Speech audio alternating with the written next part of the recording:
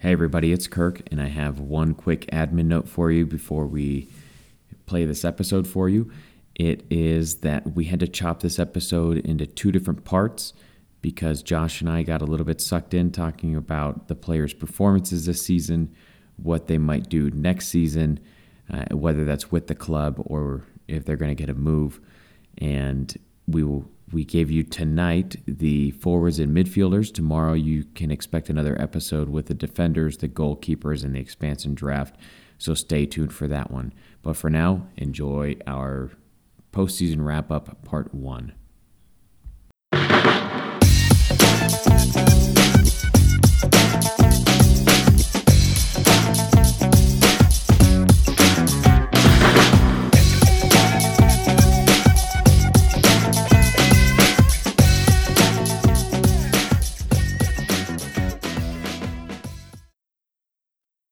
Hello and welcome to the Counterpress Podcast. I am your host, Kirk Kinsey, and with me tonight, back again after his absence, is Josh Cacho. Josh, what's going on, man? You know, it's one of those things where I'm trying to find myself or trying to figure out what to do with myself now that LAFC's been knocked out of the playoffs, and obviously this time was bound to come at some point, but obviously I wish it would have happened later rather than sooner. Yeah, it is really weird to be. I mean, there's still one game left in the MLS season, and it is weird to not be talking about LAFC being in it. I think everybody just kind of assumed that it would happen, and obviously got surprised by Seattle there at home. And it is kind of crappy to not to not be talking about prepping for the final. But here we are starting our off-season programming. I will say that if any of you have ideas for episodes that you want to hear, or requests, or questions, or anything, or you want to come on the show, reach out to us and let us know. We'll see how we can work all that in. As of right now, I think we have a handful of fan interviews that we want to do. Just let people tell their story. A couple of superlative episodes, maybe some pop culture ones. But other than that, it's kind of a blank slate for the next few months until CONCACAF Champions League rolls around. Josh, did I miss any episodes there that we've discussed doing? No, but I think obviously as we kind of transition things into the next phase, we're exploring a couple new things and kind of excited to see where it goes. And so we'd love as much feedback as we can get, in terms of Mm-hmm. where people would like to see it go, or what kind of content they'd like to see that isn't currently being provided, by the pod family. Mm-hmm. Yeah, absolutely. That's a good point. If there's something else that you feel is missing uh, in your regular LAFC programming, let us know, and we'll try and fill that void in your life. The plan for tonight for everybody is to go through the roster, kind of talk about individual performances, and we were thinking about rating them, and we kind of decided against it to stay away from being shoehorned into one single format when talking about the players, and then to also follow all that talk up with expansion draft talk, which should be taking place. I think it on November 12th. Do I have that Yeah, date it's right, actually Josh? coming up pretty soon, I believe. So it's just a few days after MLS Cup then. hmm And I mean, I think obviously, they kind of get things rolling pretty quickly just because of the short turnaround between. I mean, I think more for the expansion team's sake, just because of how much they have to get done before the season starts. yeah. And obviously major implications for a handful of teams, uh, especially those that are going to be playing in CONCACAF Champions League, that could end up with gaping holes in their roster that can't really be filled until January. So, given how long it takes people to break into the LFC squad, I think it could be, depending on who's protected, it could be pretty interesting going into those to those matches in CCL. But we'll save that for later in the episode. Josh, should we start talking with forwards? Let's do it. All right. Well, there's really only one place to start, and that's with Carlos Vela. Uh, I'm not really sure what's left to be said, but Josh, take it away, man. Yeah, I mean, obviously, it's. I think by then, by the numbers, this is the greatest season in the history of Major League Soccer. And it's a season that any football player, I don't really care what league you're in, would kill for. Just from the consistency that he had, obviously, and probably could have done more had it not been for the injury he sustained um, during the second El Trafico.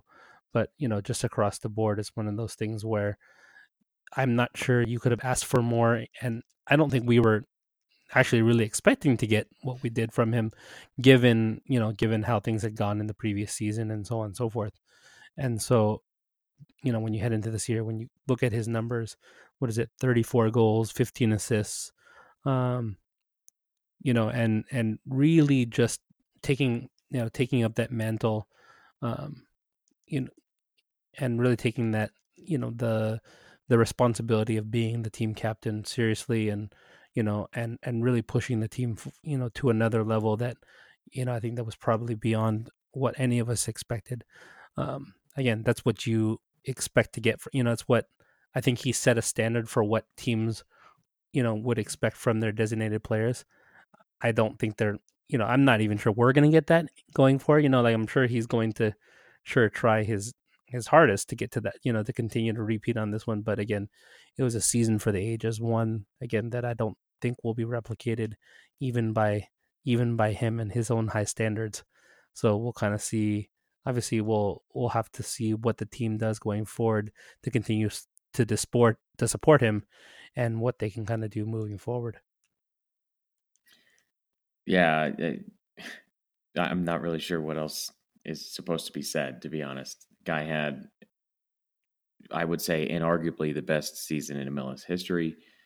Uh, Broke all sorts of records, looked good doing it. Um, and yeah, there's nothing else to say about his performances.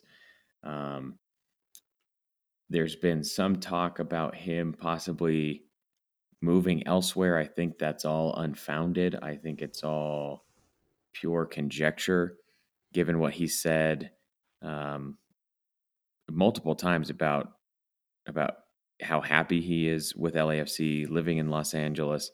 I think he was pretty explicit about it on Benny Feilhaber's podcast about this is where he wants to be for a long time. It's where he wants to retire and live. So I don't think you'll see him going anywhere. Um, I know you keep seeing the rumors about Barcelona pop up again and again. Um, to me, as far as I understand it, it goes back to the same rumor from last year about him going there on like a 3 or 4 month loan before the MLS season, and I think with CCL that'd be completely off the table um, Well, for and this and I year. think I mean, a part of that, what Barcelona needed at the time, well, again, was a second striker, given the way that their roster was constructed and some of the injuries that they had sustained throughout the year. This year's a little bit different story, and if that's the one team that he'd be willing to go for, as presently constructed, and considering how much they spent on Antoine Griezmann and Ousmane Dembele, again, Hmm. it's a bit unrealistic to think that they would spend that money, spend money in that way to bring a guy like Carlos Vela in, again, when given the options that they have. And Barcelona's issues this year go far beyond bringing in another striker to come off the bench, to spell Suarez or Messi. And so, Right, obviously, right. you you would love to see him actualize a dream that he's probably had playing for Barcelona and so on and so forth. But at the same time, you know, I I think from everything that I've heard and read, from both him and from like some of the different quotes he's had over the last year, um, you know, I I'm not sure he's going to, find the same level of contentness and happiness anywhere else that he has thus Yeah. far in Major League Soccer. Hmm. Uh, he's.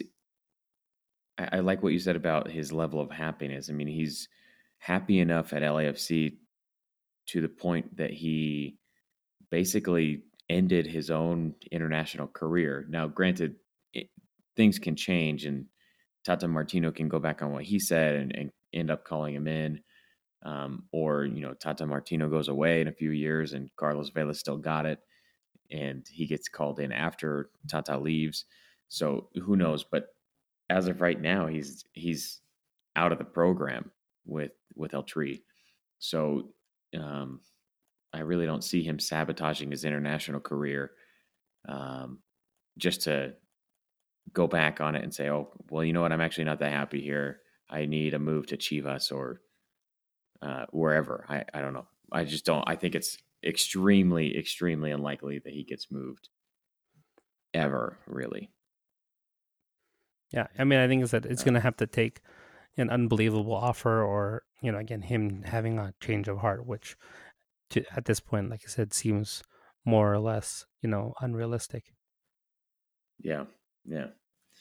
All right, Josh, let's move on. Diego Rossi.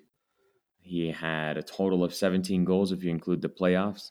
A bit of a breakout season. I mean, he played really well last season, but to score 17 goals um, this year is a big step up. Nearly, well, at least seemed to have a transfer almost completed this summer to Fiorentina, um, and all indications seem that he is going to get sold in the winter transfer window. Um, and will not likely be with the team next year. Josh, what do you think about Diego Rossi's season this year and what might happen to him? Yeah, I mean, I think another thing to point out is that he, along with Eddie Segura, were the only guys to, I think, appear in every single game this year. Mm, Because even in a game he didn't start, which was at the one after the U.S. Open game in Houston, he ended up making a second half appearance in that game and really changing the tenor and tone of how that one played out. Um, but again, there's times where he was a bit up and down, and I think there's times where I think even I think he would be willing to admit he left, um, he left some things in a way that he probably would like to have back in terms of some of his finishing and some of those things, But again, it's a guy who's continued to build on, in a great season, a great initial season, in the league, coming into the league at 19, but then again continuing to grow his game and continue to get better as, kind of an almost like an out and out, you know, that inside forward more than anything in terms of the way that he played. And so, again, it's unfortunate that he's likely going to be sold on because, but that's almost the reality of Major League Soccer at this point in terms of how the league is structured and how things are likely to be going forward. And so again, you when you consider um, what options you had, coming off the bench and those different things. And, I think the question that was asked, and rightfully so, by some of the pundits was whether a guy like Diego Rossi was a guy that you could trust to be your second best player, in big moments, and I think the way that he played at times and the way that he played, especially I think I believe it was in the Galaxy game, um, those are ones where I think he definitely answered the bell, um, and looked like he belonged in the upper echelon of the league in terms of talent. And if he's he is the model of for the team in terms of buy young, develop them, and sell them on, comparatively to the rest of the league. And so I think he'll hmm set the standard for the team in terms of how they scout and how they think move going forward. Rodriguez is again evident of that transfer strategy. And so again, we you wish him the best of luck should he actually move on. And obviously we still haven't seen anything official come in, and until it happens he's still a part of the team and we'll treat him as such. But again, I think that is what we do expect at the end of the year. Yeah, I think it'll be really hard to pass on. The I think the number was 14 or 15 million that was rumored to be offered from Fiorentina. I don't know if that deal's still going to be on the table in the winter, or if it'll be a better deal or a worse deal. I have no idea, to be honest. Um, I think it'll be a similar deal to a similar location in La Liga or Serie A. Um, and I think the team should move him. I think it's the right thing to do in order to show people, hey, you can come from South America to MLS, get more exposure, and then get sold on and end up in more of a destination league, um, where you're going to continue to perfect and hone your craft. So I think that would bode well for LAFC, not only because of the money, which it amount to like a 700% return, I guess, on your investment, but also when you go to recruit more young South American talent, and you say, look, we can get you, we can be the springboard that you're looking for. Um, so again, great season from Diego Rossi. I think sometimes, as you kind of alluded to there, he could disappear at times, and then he would show up big. And typically, when he scored, he got him in bunches, and had really impressive games, like you pointed out with the Galaxy, where he had the goal, I think 2 assists. Uh, and honestly, my favorite moment of the night was him just streaking down the sideline, carrying the ball, as I believe it was Jonah Dos Santos and maybe it was Romney were chasing him just, uh, in the most futile manner, trying to steal the ball off him, and he was just toying with them all. That was a great moment for me, and it's been fun to watch him. And I think it'll be fun to continue to watch him wherever he ends up. Um, that brings us to our third DP here, Josh, Brian Rodriguez. What do you think about him? I think we're still yet to see the full, the full realization of his potential. And obviously, given what happened with Andre Orta earlier, last year and then earlier this year, you can never be sure that that will actually happen. But I think we saw more than enough flashes, especially in some of the bigger games, that we can be confident that with a full training camp and with a uh, more time with the team to develop into Bob's system and those types of things, we can expect him to come into his own as a playmaker and creator, for the team coming off that either the left or the right hand side. And so, again, I Mm-hmm. think it's one of those situations with Rodriguez where, again, I think we paid a higher price for him. We paid what I think 9.5 million or 10 million for him, Yeah. Uh-huh. in terms of a transfer. So obviously you're hoping that he, with the price tag like that, you're expecting him to be a world beater in terms of, in the long run, or a guy that's going to be sold on for anywhere between 20 and 30 million dollars, kind of like a Miguel Almiron in terms of his long Mm-hmm. term potential. And again, I think the valuation is about that. Should he continue to develop, based on what we've seen, from other teams and so on and so forth. And so, I said the flashes of brilliance are there. His ability to create, are look like they're going to fit right in with the team. But I think it's just one of those situations where we're going to need to see him have a little bit more time to continue to vet, just because coming in the middle of summer is always a tough task in terms of getting completely into the flow of things. Because I think by the time everything had settled in, it was what, almost, it was August, right? By the time he had fully been able to train and everything, even after the transfer deadline Yeah. transfer window had closed. Well, I mean, his debut came in a game against the Galaxy, and it's the one where Carlos Vela comes off injured. So Rodriguez was going to come in for, I don't remember who it was, but it was originally not for Vela, and then Vela gets injured. So literally, his first action is filling in for the MVP, which is tough to do, and tough to do in a big moment like that against the Galaxy.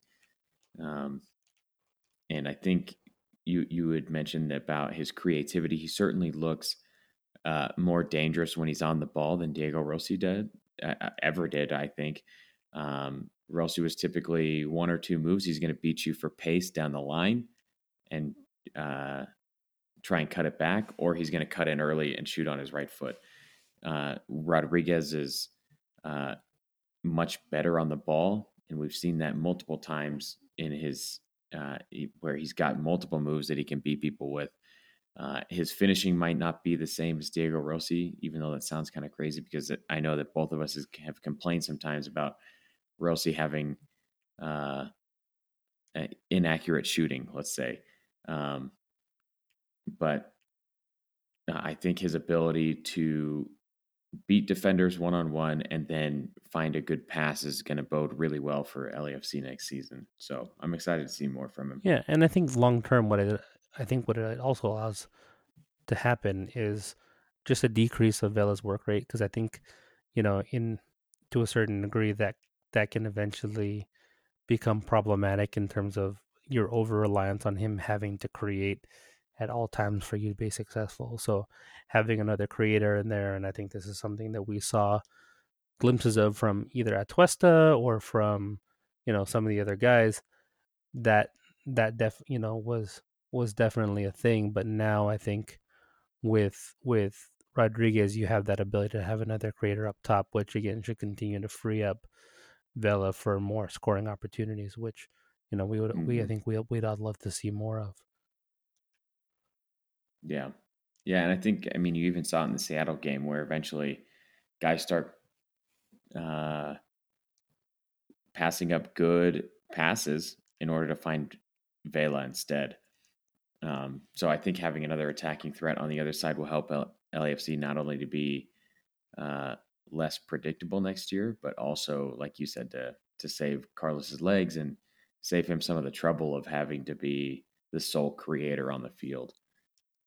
Um, Anything else on these three guys before we move on to the rest of the forwards? No, like I said, I think you're so far we've seemed to get our money's worth. Yeah, yeah. All right. I think the next biggest name would be Adama Diomande.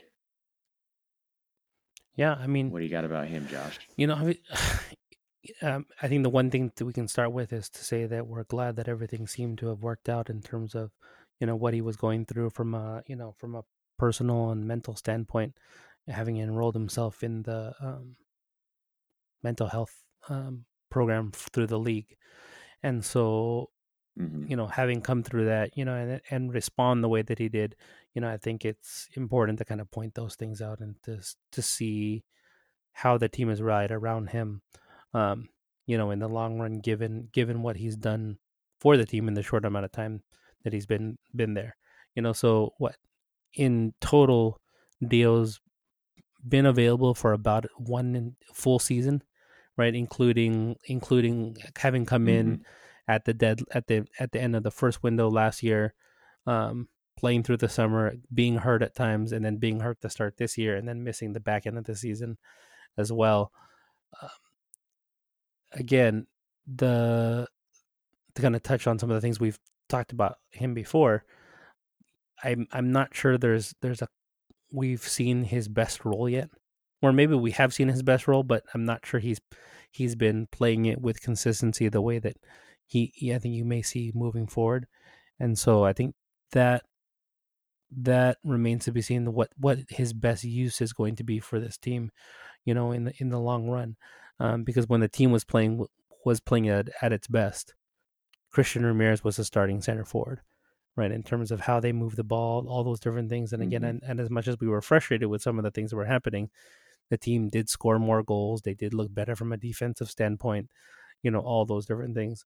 Um, but at the same time, you can't deny the fact that Dio is a proven, has been a proven goal scorer, has been able to get in there and make a difference when the opportunity, has been available. And so I think, in the long run, we'll kind of have to see what it looks like, um, moving forward, and how they decide to use him, because they are paying him quite a bit, um, you know, comparatively to other forwards in the league. Because I think he's a 10 player. So I think he's, He's somewhere around there. I think he's up, five and a half, yeah. $600,000. So So again, that would at that, just put him just over the yeah, over the max, right? limit. So at that Mm-hmm. point, you have to want, like, okay, are we getting what? are you getting your money's value, or is that amount of money being, one that you would prefer to spend on on a frontline striker? And I think is a Mm-hmm. question that Mm-hmm. that we need to kind of look at. And so, especially given his injury history, and so that's what I kind of wonder moving into. Is he? Are you willing to pay TAM money? Which again, I guess with the CBA could change into being just regular money, is what rumors I've heard. Right. Um, and so, if that's the case, is it a situation where you're willing to continue to pay that amount for a guy who's best suited to be your super sub, right? In a league Mm-hmm. that's salary capped, and so you know that is the question. I think you kind of have to look at and say, okay, if we're talking about a guy who's your fourth or fifth best player, I mean a guy that's in a non-salary cap league, I don't think it doesn't really matter, right? But in a time where you have to now split up that money to make sure that you get the best bang for your buck, I think the question does need to be asked whether or not that is actually the case. Yeah. Yeah. I don't disagree. I mean, uh, the thing about this roster right now is he's the only true number 9 that you have, really, unless you count Zelaya, which I don't. And we'll get to him in a few minutes, but um, he's the only guy that's an actual striker that's on this roster. So I don't know. I don't know how you move on from him unless you have multiple signings coming in, because I think as it stands right now, LAFC need to go sign another striker to play starting minutes, and then Dio is your super sub, like you mentioned.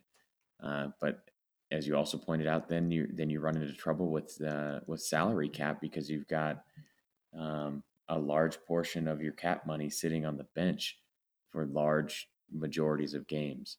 So it does put him in a weird spot, and I do think Dio does come with some baggage. Uh, that's I guess that's an unfortunate way to put it, given his time off for the behavioral health program. But what I mean by that is his injuries. Uh, I think he had one or two last year. Obviously, he had off-season surgery, then has another one this year. So he's just, he's inconsistent from an availability standpoint. So I don't know how much you can count on him. But at this point, you don't really have any other options on the roster.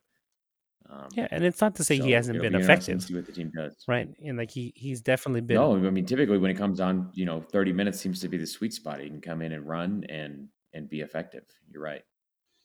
Again, it's just a matter of, again, I think this question will almost be better answered once we know what happens with the CBA, right? Because if Yeah, the yeah, CBA right. blows up, you know, thus far the team hasn't been unwilling to spend money, right? Comparatively to, I think, what the fifth or sixth, Mhm, fourth mhm. or fifth highest spending team, right, in the league. Yes. So like I don't think that'll end up being a problem should the salary cap raise to an appropriate level. The question is, as you build the team and still are considering the salary cap, could it be better spent?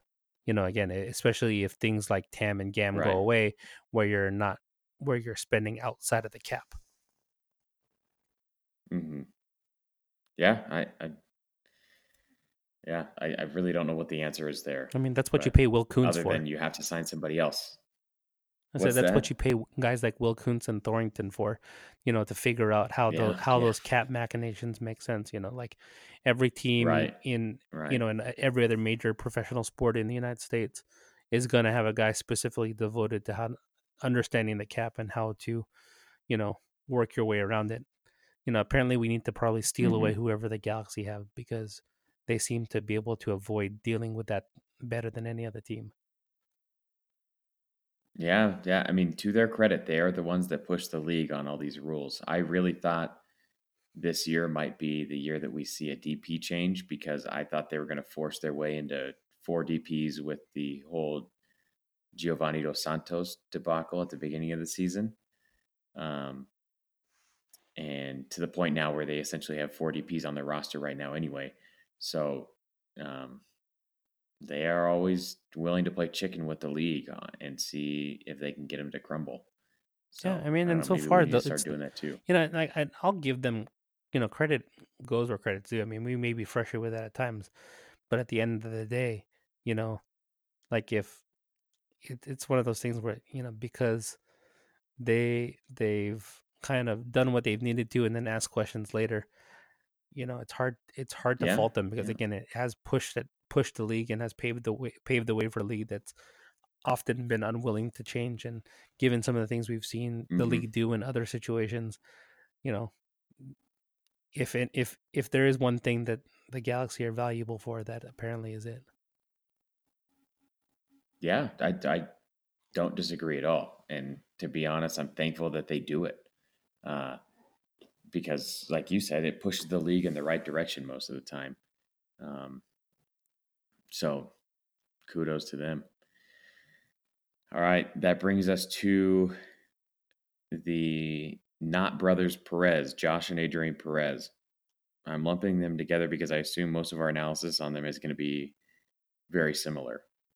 What do you got for them, Josh? Yeah, I mean, I think it's one of those situations where they played their role, they did what's everything that's asked of them, and didn't complain about it, right? So it's not like you heard them grumbling about how they weren't playing and how Vela was getting all the shine. Like they did exactly what was asked of them. And so I think it's one of those situations where for guys who are going to to have two guys who are never going to cheat you of effort, and you're not really paying them a whole lot, Mm-hmm. it's hard to ask for more, right? In terms of squad players. Yeah, yeah. I mean, ideally, these guys aren't seeing the field except to see out matches in the last 75, or, in the after the 75th minute, because you just want to bring Vela off because you're already blowing a team out. Um, I think Josh Perez does have some promise as kind of a blue collar player in MLS and with LAFC. I don't know if you see Adrian Perez back next year because I don't think he gives you a whole lot other than, like you said, effort. Um, but I mean, given the fact that we're not paying them a whole lot, who knows? Who knows if he'll be back or not? But I was happy to see Josh Perez get his goal after so many fluky misses and just kind of missteps that he had. It was good to see him finally get the one, um, and kind of get those demons away from him. The last forward we have here, Josh, is Fito Zelaya, and I'm not I'm not sure what you can say about this other than uh, maybe he was just unfit. Maybe it was actually a cynical marketing uh, ploy. Maybe he is an absolute worldie and is going to save everybody next year. I really don't know what to think of him at all. Yeah, I mean, I think the answer is probably somewhere in the middle of all of those things, right? I think they hope that they could get something from him. He's a guy that, he's proven it at the international level. Has been a good player for El Salvador, Hmm. has scored some big goals, for them. Um, and given the excitement that was around him, there definitely was an opportunity to market him to a big portion of of the city's population. But at the same time, his his fitness never really lended him to be able to really show what he could do. And whether or not that'll change, we'll Hmm. see. Again, the having another year of training camp and a full training camp and those different things, and granted, you're going to be going down into hostile territory, you know and you know for a guy that's probably played in front of those types of crowds before, and and is used to it, maybe that's where he shines, is in CCL. Right? It's probably wishful Yeah, thinking, yeah. but I will say, like, of all the, if you're going to say we're going to go down to hostile territory in Mexico, or in in Costa Rica, or one of these different places, you know, I'm not sure there's too many guys on the team outside of Fito that that have experienced that and are probably okay with it. So Mm-hmm. That's about Mm-hmm. as much as I can give him, just because we didn't really see him do much else beyond that. Yeah, I mean, you see, I mean, he gets a goal. It's a very gracious assist from Carlos Vela, who could have had his, goal number 35. And well, I mean, at the time it wasn't goal number 35, but it would have put him at 50 total goals. But he gifts it away to Fito Zelaya there. I can't remember what game that was that he gave it to him in. Um, and then he spends a significant more amount of time with Las Vegas Lights. I don't think he scored for them either, so I don't. I'm not super high on him. I don't think he's going to really give you anything. Maybe he gets his fitness up and he can give you, you know, 15, 20 minutes off the bench, but then we're still kind of talking about the same thing that we're mentioning for Dio. And maybe Zelaya is the answer because he's so much cheaper to have on the roster than Dio. Um, but he's certainly going to give you a lot less than Dio. So I don't think you're ever going to bring in Zelaya to chase a result or to pry back a few goals from an opposing team. So uh, I personally don't think he's going to be with the team next year, but who knows? All right, you ready to go to the Let's do midfield? it. All right, well, let's start at the top with Latif Blessing, who still on MLSsoccer.com is listed as a forward, but we all know that's not true. He came in the first game of the season as a winger, decided to play in a sort of number 10 role, and then had a stranglehold on that position the entire season because he played it so well from a defensive uh, and a pressing standpoint. What do you have for Latif Blessing, Josh? I mean, I think he was the surprise of the year, right? I mean, Mm-hmm. outside of Vela going on a otherworldly scoring binge and those types of things, I'm not sure there's any player that surprised the fans more than the progression of Latif Blessing, right? Maybe Mark Anthony Kaye's shot, but I think we saw flashes of his, flashes of what he could do last year, and there was a reason why he was Kay was starting last year as well. So when it comes to Latif, I'm not sure anyone was expecting him to come into this role as that, anti-10 inverted destroyer and really just lead the team in terms of, from a defensive standpoint, right? For a guy that had been, Mm-hmm. known as been, for a guy who's been known as more or less just a pacey winger to come in and become a guy that is probably the most irreplaceable, talent outside of Carlos Vela, right? So outside of Carlos Vela on this team, I'm Yeah. not sure there's anyone that can do the same things that Latif does on a day in day out basis, right? Says a lot about the Right. work that he's put in and what the coaching staff has, been able to, help what the coaching has been able to turn him into. Obviously there's a Mm-hmm. few things that you want to continue to see from him in that position going forward. It's that final ball. It's that, sometimes it's his realization of positioning and understanding the having better positional and situational awareness, but those are things that I think that with another, with a full off season in those positions, you continue to see those things improve, as opposed to, like I said, what you saw now where it was is a position change in the middle of the season and yet was still, you know, putting together a season that had every pundit singing his praises. Right. Right. Um, it will be interesting to see what he adds in the offseason. Last year, I appraised him basically as, like you said, a pacey winger who is good enough on the ball to hold up play from that position. So you can put him on the right wing, you can give him an early ball, and then pivot your offense off of him. But aside from that, not much. He's not going to be the greatest passer. He's not going to be worth a whole lot defensively. And that's exactly where he showed up this year. Um, for a long time, he was leading the league in tackles. I don't think he finished atop that list, but He's certainly towards the top. He won a ton of fouls in the attacking third for us, um, and is, according to most everybody, the heartbeat of the team. He shows up big in a couple of really big games, especially that second El Trafico this year, where he gets his brace. Um, and like you said, I think if he works on that final ball and seeing the field as much as an attacking midfielder as he does currently as a defensive midfielder, then people better watch out, because all of a sudden LAFC is going to have a very capable attacker on their hands, and somebody that can really create on not only both wings but also underneath the striker. So happy to see him get his extension.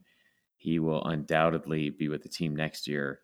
And again, we'll get into the expansion draft here soon, but we'll be happy to see him back. That brings us back to Mark Anthony Kaye. Josh, what's your assessment on him? I mean, I think he's he's a guy who was a first-time All-Star this year, and had, through the first half of the season, had seemingly added the most to his game out of any player on the team, right? In terms of what we had gotten from him previously, and again what I think people had rated him as, even before we picked him up last year. Um, I'm not sure there's a player. There's very few players in the league that have improved as much as he has over the course of time. When you kind of look at things, I think there's an issue in terms of, you know in terms of the consistency and how long he was able to do it, because I definitely thought he faded in the last, what, probably after Gold Cup. Like K Mm-hmm. didn't really seem Mm-hmm. like he was quite the same. He, Walker Zimmerman, and Tyler Miller were three guys that I never truly seemed to recover from international play for whatever reason. And so, Yeah. but he's a guy that I think in his role, in that box to box role, there's very few guys with the stature and size that he has that have that opportunity to pass.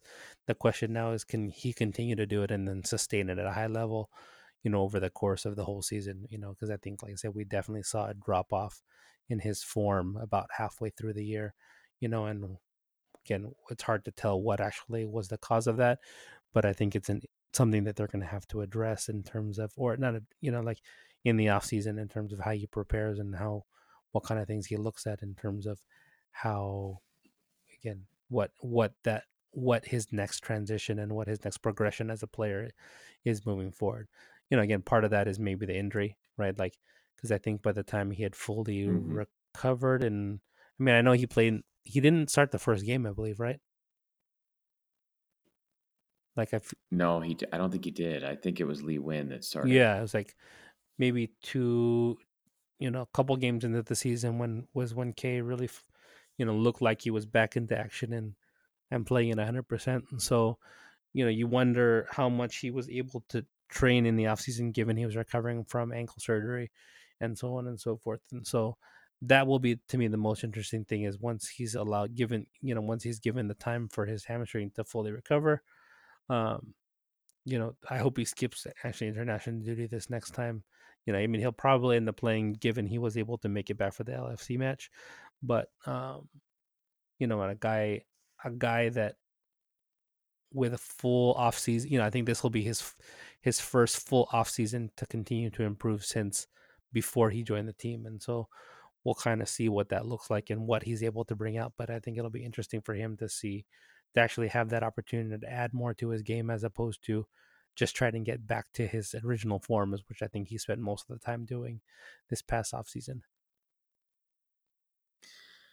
Yeah, I feel like the one area that he started to struggle more and more in was kind of, I mean, similar to Latif Blessing, that kind of final ball. Obviously, he's in a more deep lying role than Latif normally is, but never really doubted his ability to press, to win balls, to intercept passes. Always looked good doing that stuff. To shuttle the ball back and forth a little bit. Sometimes I feel like he takes an extra touch or two and that allows opposing defenses to recover just enough to thwart an attack. Um, so, I mean, really, for me, similar things from that we said about Latif. If he gets that final ball back, I think you saw it in multiple times earlier in the season and even last season, where he's breaking so many lines with his passing. Would like to see that sharpen up a little bit in the off season, but uh, I mean, he's part of the best midfield in MLS this year, and he was a. I think he's a big reason that things started to kind of fall off at the end there. I think you kind of saw Lee Win get exposed more and more defensively, especially as he played more and more minutes there at the end of the season. So it'll be good to have him back and healthy again, and like you said, with a full off season. This brings us, Josh, to who I think is probably the second most important player on the team, and very likely the best midfielder this year in MLS, despite not having Maxi Morales' number level of assists, is Edward Atuesta. What do you want to say about Eddie? I mean, he's another guy that we're probably gonna have to say goodbye to this summer, given the progression he's made.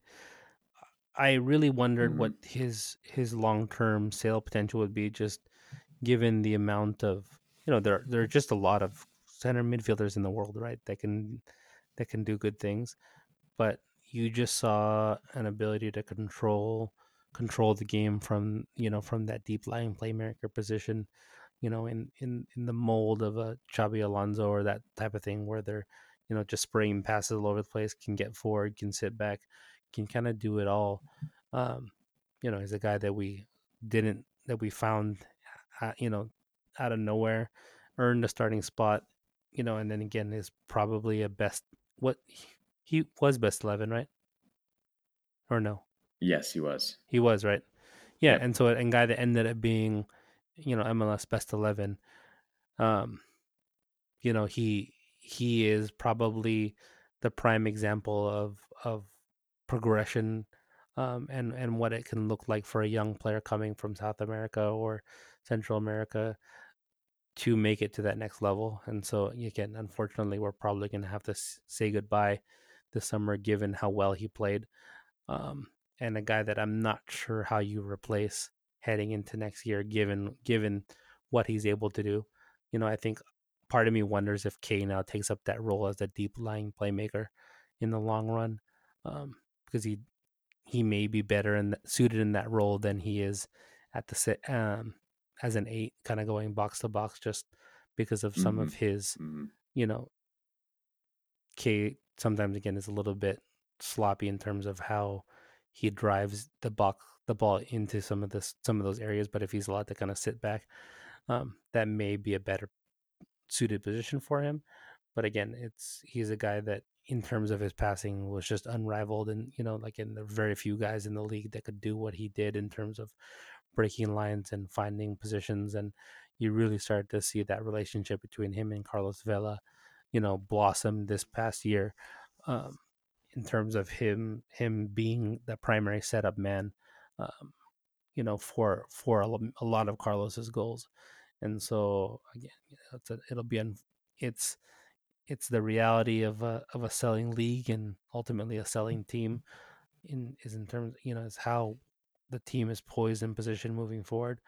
But at the same time, it will likely be a testimony that they continue to shine light upon when they're negotiating with that next guy, that hopefully will develop in the way that Atuesta did in the time that he was here.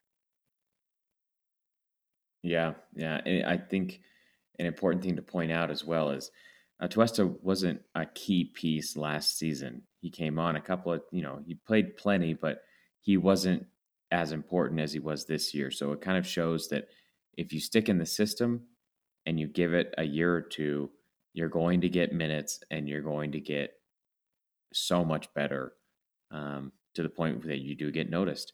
Um, his ability to find the foot of Carlos Vela through so many different defenses this year was nothing short of remarkable. His his ability to stay calm on the ball and do the little Busquets esque turns out of pressure was always so much fun for me to watch. I will miss him when he inevitably moves.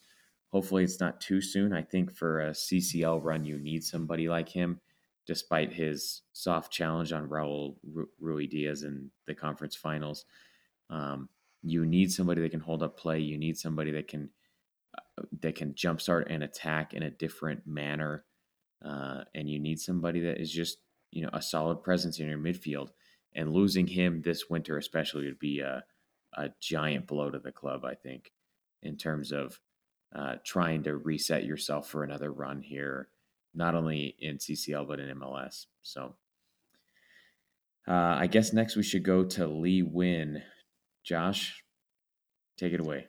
Yeah, I mean, as an official member of the Lee Win fan club, I'll preface this by saying that he's been a The guy Lee that, Hive, yeah, yes. he's been a guy that we've often lifted up on this podcast, and just because he's been a consummate professional in the way that he goes about his game. I think that you know he still has a place and still has quite a bit of skill, and you saw it at times, whether it was nutmegging the who was it that he that when he came in on the wing. I don't remember. I think it was maybe against Dallas. I think it was Atlanta because I remember being There at you go. that Yeah, that's right. match. It was. I think it was on LGP, right, where he Yes, yes, it wrecked him on was. the outside there. And so you have those different things, but over the course of a 90-minute game, you could start to see where his age was starting to wear down on him in terms of his ability to continue to press, as hard as LAFC have have wanted to throughout the year. And so, in we'll see what they decide to do with him, because they are, he's another guy that they're paying quite a bit to come off the bench and be an effective playmaker and scorer. But then there's games where he's not playing as well, right? And so you have to kind of decide Hmm. Hmm. what the team, he's a great guy to have off the bench and make those different changes. But given you know what it would probably take to keep Atuesta at the team for an extra 6 months until next summer, maybe, or um, or what you probably need to continue, pay some of the other guys. Again, the question now comes up as to, you know, can you also afford to keep a guy like Lee Wen on the wages that he is making? Um, Again, to not be a consistent starter, and even really a player that's going to play the majority of your games, heading into next year, given how invaluable most of the midfielders have been.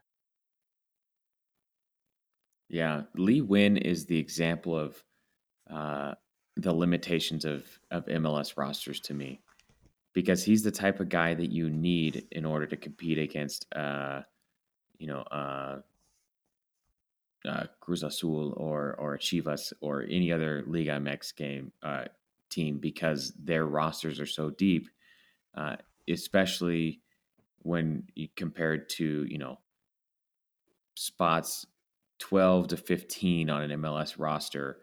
Um, they, Liga MX teams typically have very, very good players that are coming off the bench. And to me, the idea of having both Dio and Lee Win being able to come off the bench is something unique in MLS. But like you said, I don't know if they'll be able to afford it. And I mean, regrettably, you do see Lee Win start to fall off a bit after 90 minutes, or if he plays a back to back where it's 90 minutes and you see him unable to keep up with opposition attackers. But what he gives you in the midfield in terms of a calm presence, somebody who can be on the ball, somebody who can pick out the right pass every time, is really what you need if you're trying to see out a game, or if you're even trying to chase a goal and need a little bit more oomph in your midfield. So, man, I really hope we can keep him a little bit longer so we can make a CCL run. But as you said, it's a pricey contract, so no promises there. Um, Couple more midfielders here, Josh. Maybe we can check off a few because they didn't really factor in at all. Alejandro Guido. I'm not really sure what to say about Alejandro here. I mean, he was gone for basically the entire season with this injury. I think he may have played one game, or it got appeared in one game. I mean, um, but I couldn't tell you anything about the kid other than quad strain. So I don't really know that there's anything else to say, Josh. Yeah, I mean, I think the surprising thing in regard to him was what we had heard, from, maybe it's just what, people from the team have to say. But it seemed like they had, specific plans for him and for him to play a role. But again, we never really got to see what that was or what that meant. And, again, I'm not sure they're going to be willing to run that back with him next year either. So, we'll Yeah. see we'll see what ends up happening in the long run. Yep. So I have no idea if he's a 6, 8, or 10. I guess we'll see if he sticks with us and which of those positions he ends up playing. Uh, in a somewhat similar position regarding injuries, we have Javi Perez, who played a handful of games in the preseason and had a couple of appearances and then tore his ACL in practice. I honestly don't remember watching him all that much. So a similar situation. I have no idea if he's going to be with the team, and I'm not really sure what he brings specifically. Anything on him, Josh?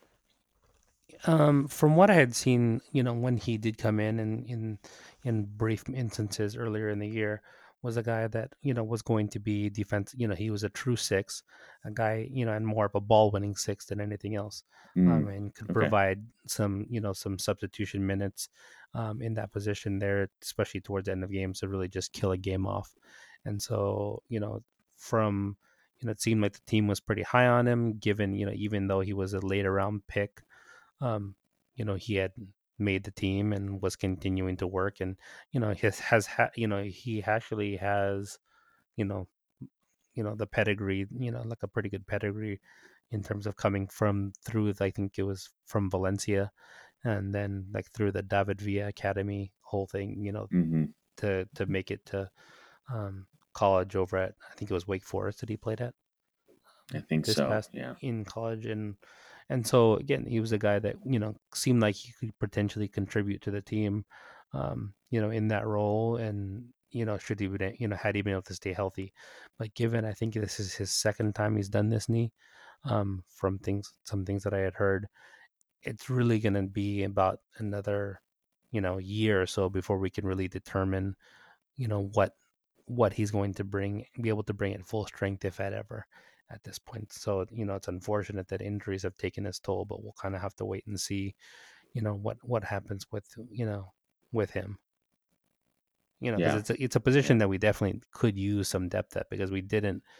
I think Kay played some minutes at the six, but we really didn't have anyone who can come in that defensive midfielder role and really just help close up shop and do some of those things either.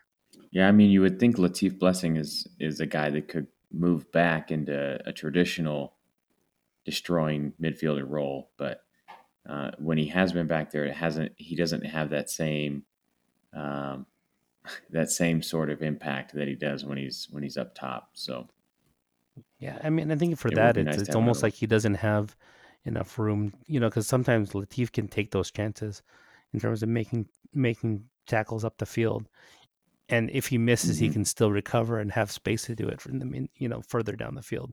Whereas if he Yeah, does that's that a fair point. in front of the box, he's putting his defenders in a world of trouble. And so Mm-hmm. maybe it's a matter of you know again him. I think that with Latif, I think we talked about it earlier, needing to develop a little bit more situational awareness, in terms of what he needs to add to his game. But, I think that's Yeah. something that he'll need to look at moving forward. All right. Last midfielder is Peter Lee Vassell, draft pick from this year, Jamaican international who's been getting quite a few call ups with the Reggae Boys. Um, but has spent a lot of time with Phoenix Rising this year. Josh, what are your thoughts here? I think they gave him plenty of opportunities to come in and take and be basically like the up and coming Lee Win in that kind of attacking Mm-hmm. 10 role. But I think Latif ended any hopes of him breaking into the starting lineup with his Yeah. defensive performance from that same side. And so, you know, like the conversation we had about Lee in terms of what he could bring to the table, and but the question being whether or not it was going to be feasible at his salary.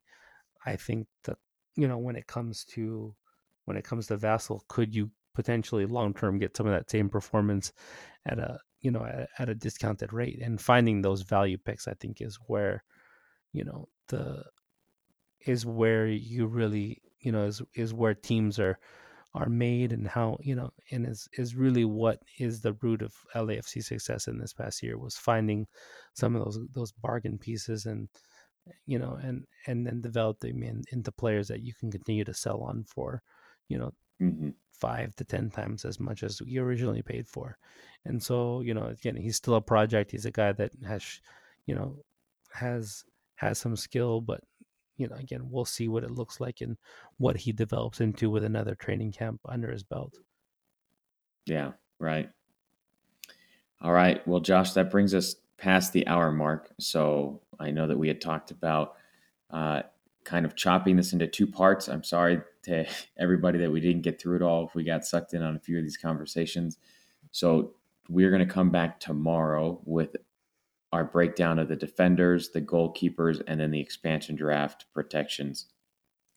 Um, but for tonight, I think it's honestly time for me to go to sleep so I can wake up and go to surgery tomorrow morning. So uh, that's all we got for tonight. Please, if you have any other questions on these players or other players, or MLS roster rules, send them our way at counterpress underscore, and and we'll be sure to answer them when we get back to the show tomorrow. Josh, any parting shots here or anything you want to get to real fast? No, I'm just CCL couldn't come soon enough. Yeah, I am excited to see him back in action. I told my wife that we will likely be going to a match, so to clear her schedule for those months, because I'm excited to get down to Central America and watch our boys play again. So, uh, again, hit us up with any questions you have, and we will see you all tomorrow night. Good night.